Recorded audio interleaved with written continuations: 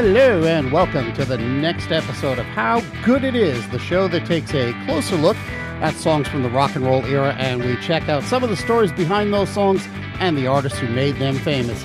My name is Claude Cole, and I am bursting with ideas.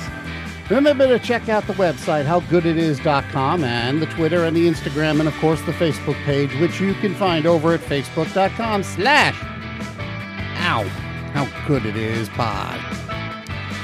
So we are talking Woodstock this week, so let's do a little Woodstock trivia.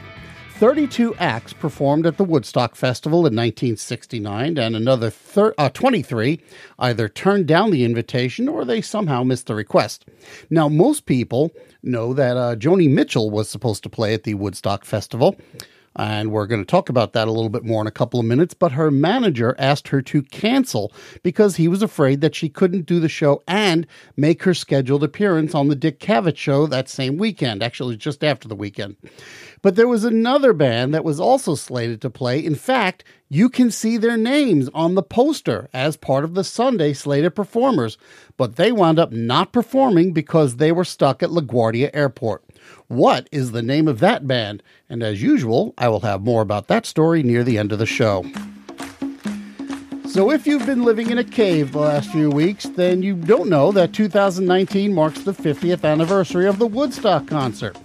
Organizers put together a show that was meant to last through a weekend, and it wound up doing that and a little bit more because of scheduling issues. They finished on Monday morning when Jimi Hendrix took the stage and did the longest performance of his entire career, about an hour in length.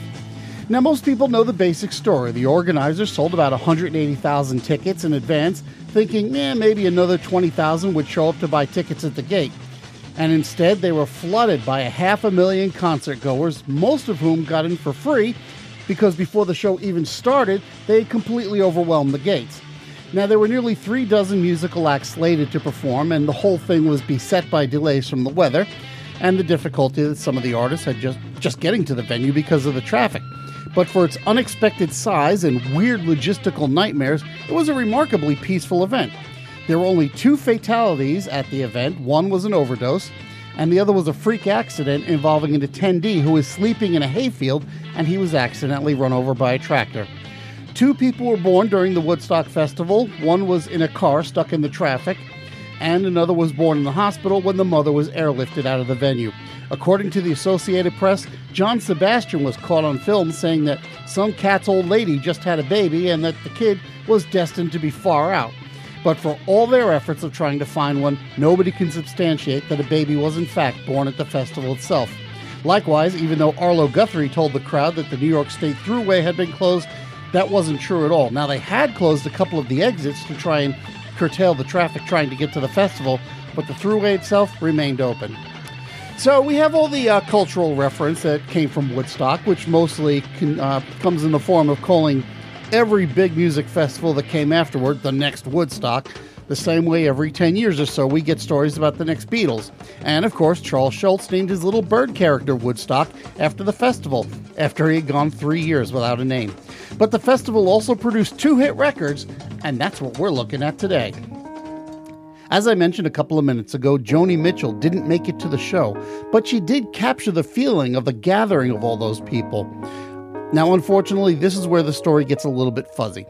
See, Mitchell says that she was inspired by seeing coverage of the festival on TV, and while that's possible, there really wasn't a lot of press coverage during the festival itself.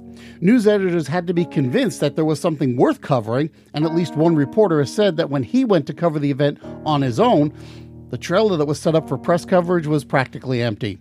The other version of the story involves Crosby, Stills, Nash & Young. They performed at the show at 3 a.m. on Monday morning, long after their original scheduled time because of the weather and the traffic.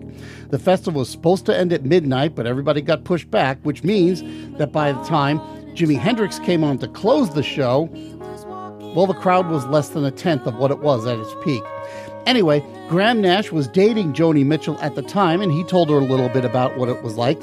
And as it happened, CSNY and Mitchell all appeared on the Dick Cavett show, the show that Mitchell's agent was afraid she'd miss if she went to Woodstock. So there was more discussion of the festival on the show, and so the other side of this story is that Mitchell wrote the song based on their discussions, both televised and not. So Mitchell's version is that she had the song written by the time CSNY returned to New York City, but David Crosby's contention is that it came after the TV show. But regardless of the song's genesis, Mitchell has said that she was having some faith-based issues at the time, and she was looking for a modern-day miracle. She viewed Woodstock as a contemporary version of the fishes and loaves story from the Bible.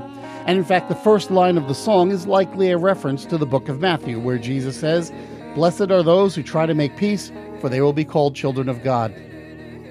So Mitchell first performed the song at the 1969 Big Sur Folk Festival about a month after Woodstock took place. She also recorded it for her album Ladies of the Canyon, which was released in March of 1970, and it was the B-side of her hit Big Yellow Taxi, which was released about a month later. Now, in the meantime, Crosby, Stills, Nash & Young were working up their own version of the song with a little more of an upbeat arrangement and some minor rearrangement of the lyrics.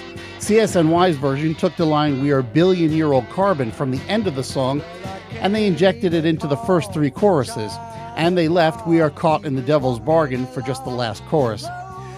But for me, the sneaky MVP of this song, and you know by now that I'm fond of those, is the way the instruments just stop and then start up again for the chorus. It adds an extra bit of tension that gets released just a few beats into that chorus as the backups come in. Just listen in for a second. Got to get back to the land, set my soul free. We are stars, we are golden, we are billion carbon, and we've got to get ourselves back to the garden.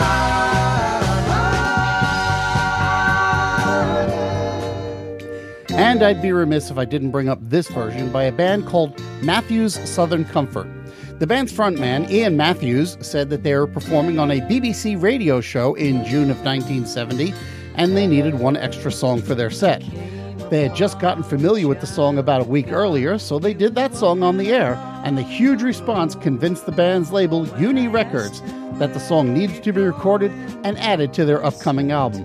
Matthews didn't want to change the album, but he agreed to have it released as a single. Down to Gaskers Farm, think I'll join a rock and roll band.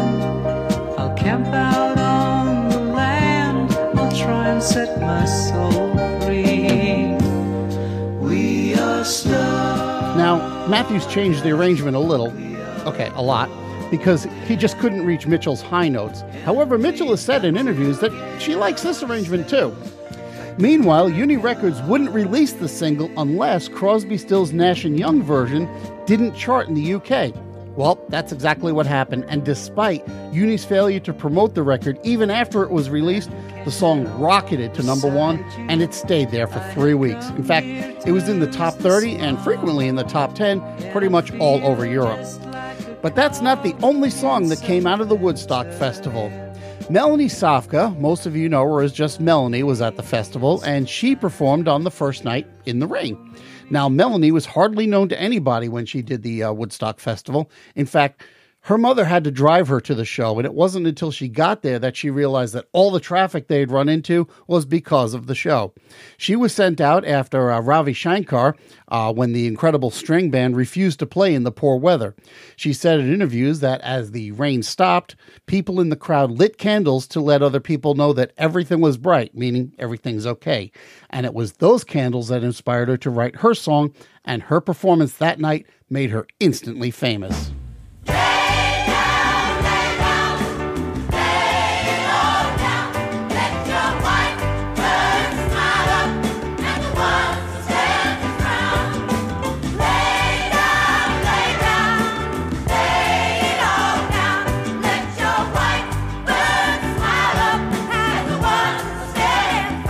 Now that's the Edwin Hawkins singers performing along with her. They were still hot from their hit the previous year, Oh Happy Day. I should mention, by the way, that the single is only about half as long as the track on the album, which has more repetitions of the chorus and a rather long fade. It's over 7 minutes long. And it's preceded by a part sung, part spoken piece, which appears on the B side of the single. I'm going to play it for you in a second, but first, I want you to listen back to Joni Mitchell's introduction. So let me stop that there and go back to Joni Mitchell for a moment.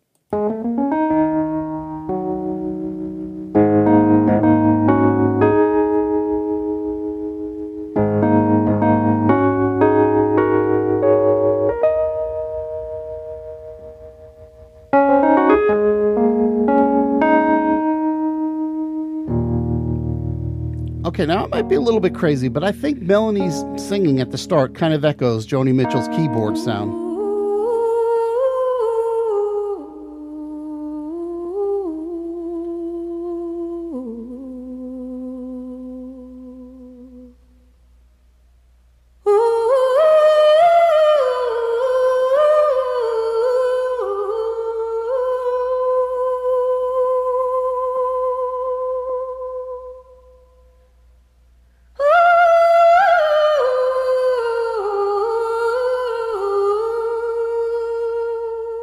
Lay Down, Candles in the Rain peaked at number 6 on the Billboard Hot 100, but it spent 17 weeks on that chart, which at the time was a long time to be in the Hot 100.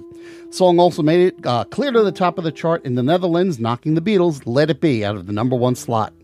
And it was a top 5 hit in a couple of other European countries. Little sisters of the sun, lit candles in the rain, fed the world on oats and raisins, candles in the rain, lit the fire to the soul who never knew its friend. Maya Baba lives again, candles in the rain. To be there was to remember, so lay it down again. Oh, lay it down, lay it down. Lay it down again. Men can live as brothers. Candles in the rain. And now it's time to answer today's trivia question. Back on page 2, I asked you about the second band that was slated to play at Woodstock but couldn't because they were stuck at the airport. Well, that band was Iron Butterfly. They were booked to perform, and because of all the traffic issues, they found themselves trapped at LaGuardia Airport in New York City. The story goes that the band sent a telegram to the show's production coordinator, a man named John Morris, and it read, "We will arrive at LaGuardia. You will have helicopters pick us up. We will fly straight to the show. We will perform immediately, and then we will be flown out." Morris' reply was thus, and I will break it down line by line for you.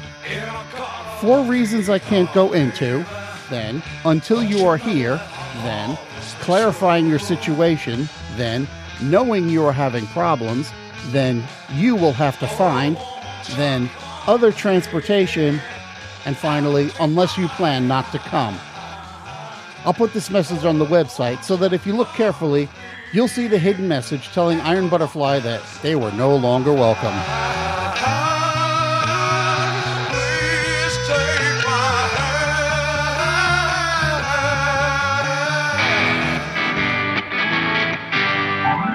hand. And that's a full lid on another edition of How Good It Is. If you're enjoying the show, please take the time to share it with someone and maybe even leave a rating somewhere. By the way, I've seen a bunch of ratings on Podcast Republic. Thank you so much. If you want to get in touch with the show, you can email me at howgoodpodcast@gmail.com, or you can follow the show on Twitter or Instagram at howgooditis. You can also visit, like, and follow the show's Facebook page at facebook.com/howgooditispod, or you can check out the show's website, howgooditis.com, where you might find a few extra bits. In fact, I guarantee this week you will find extra bits. Thanks, as usual, to Podcast Republic for featuring the show. And next time around, we're going to find out how good it is to encounter a long, cool woman in a black dress. Thanks for listening, and I will talk to you next time.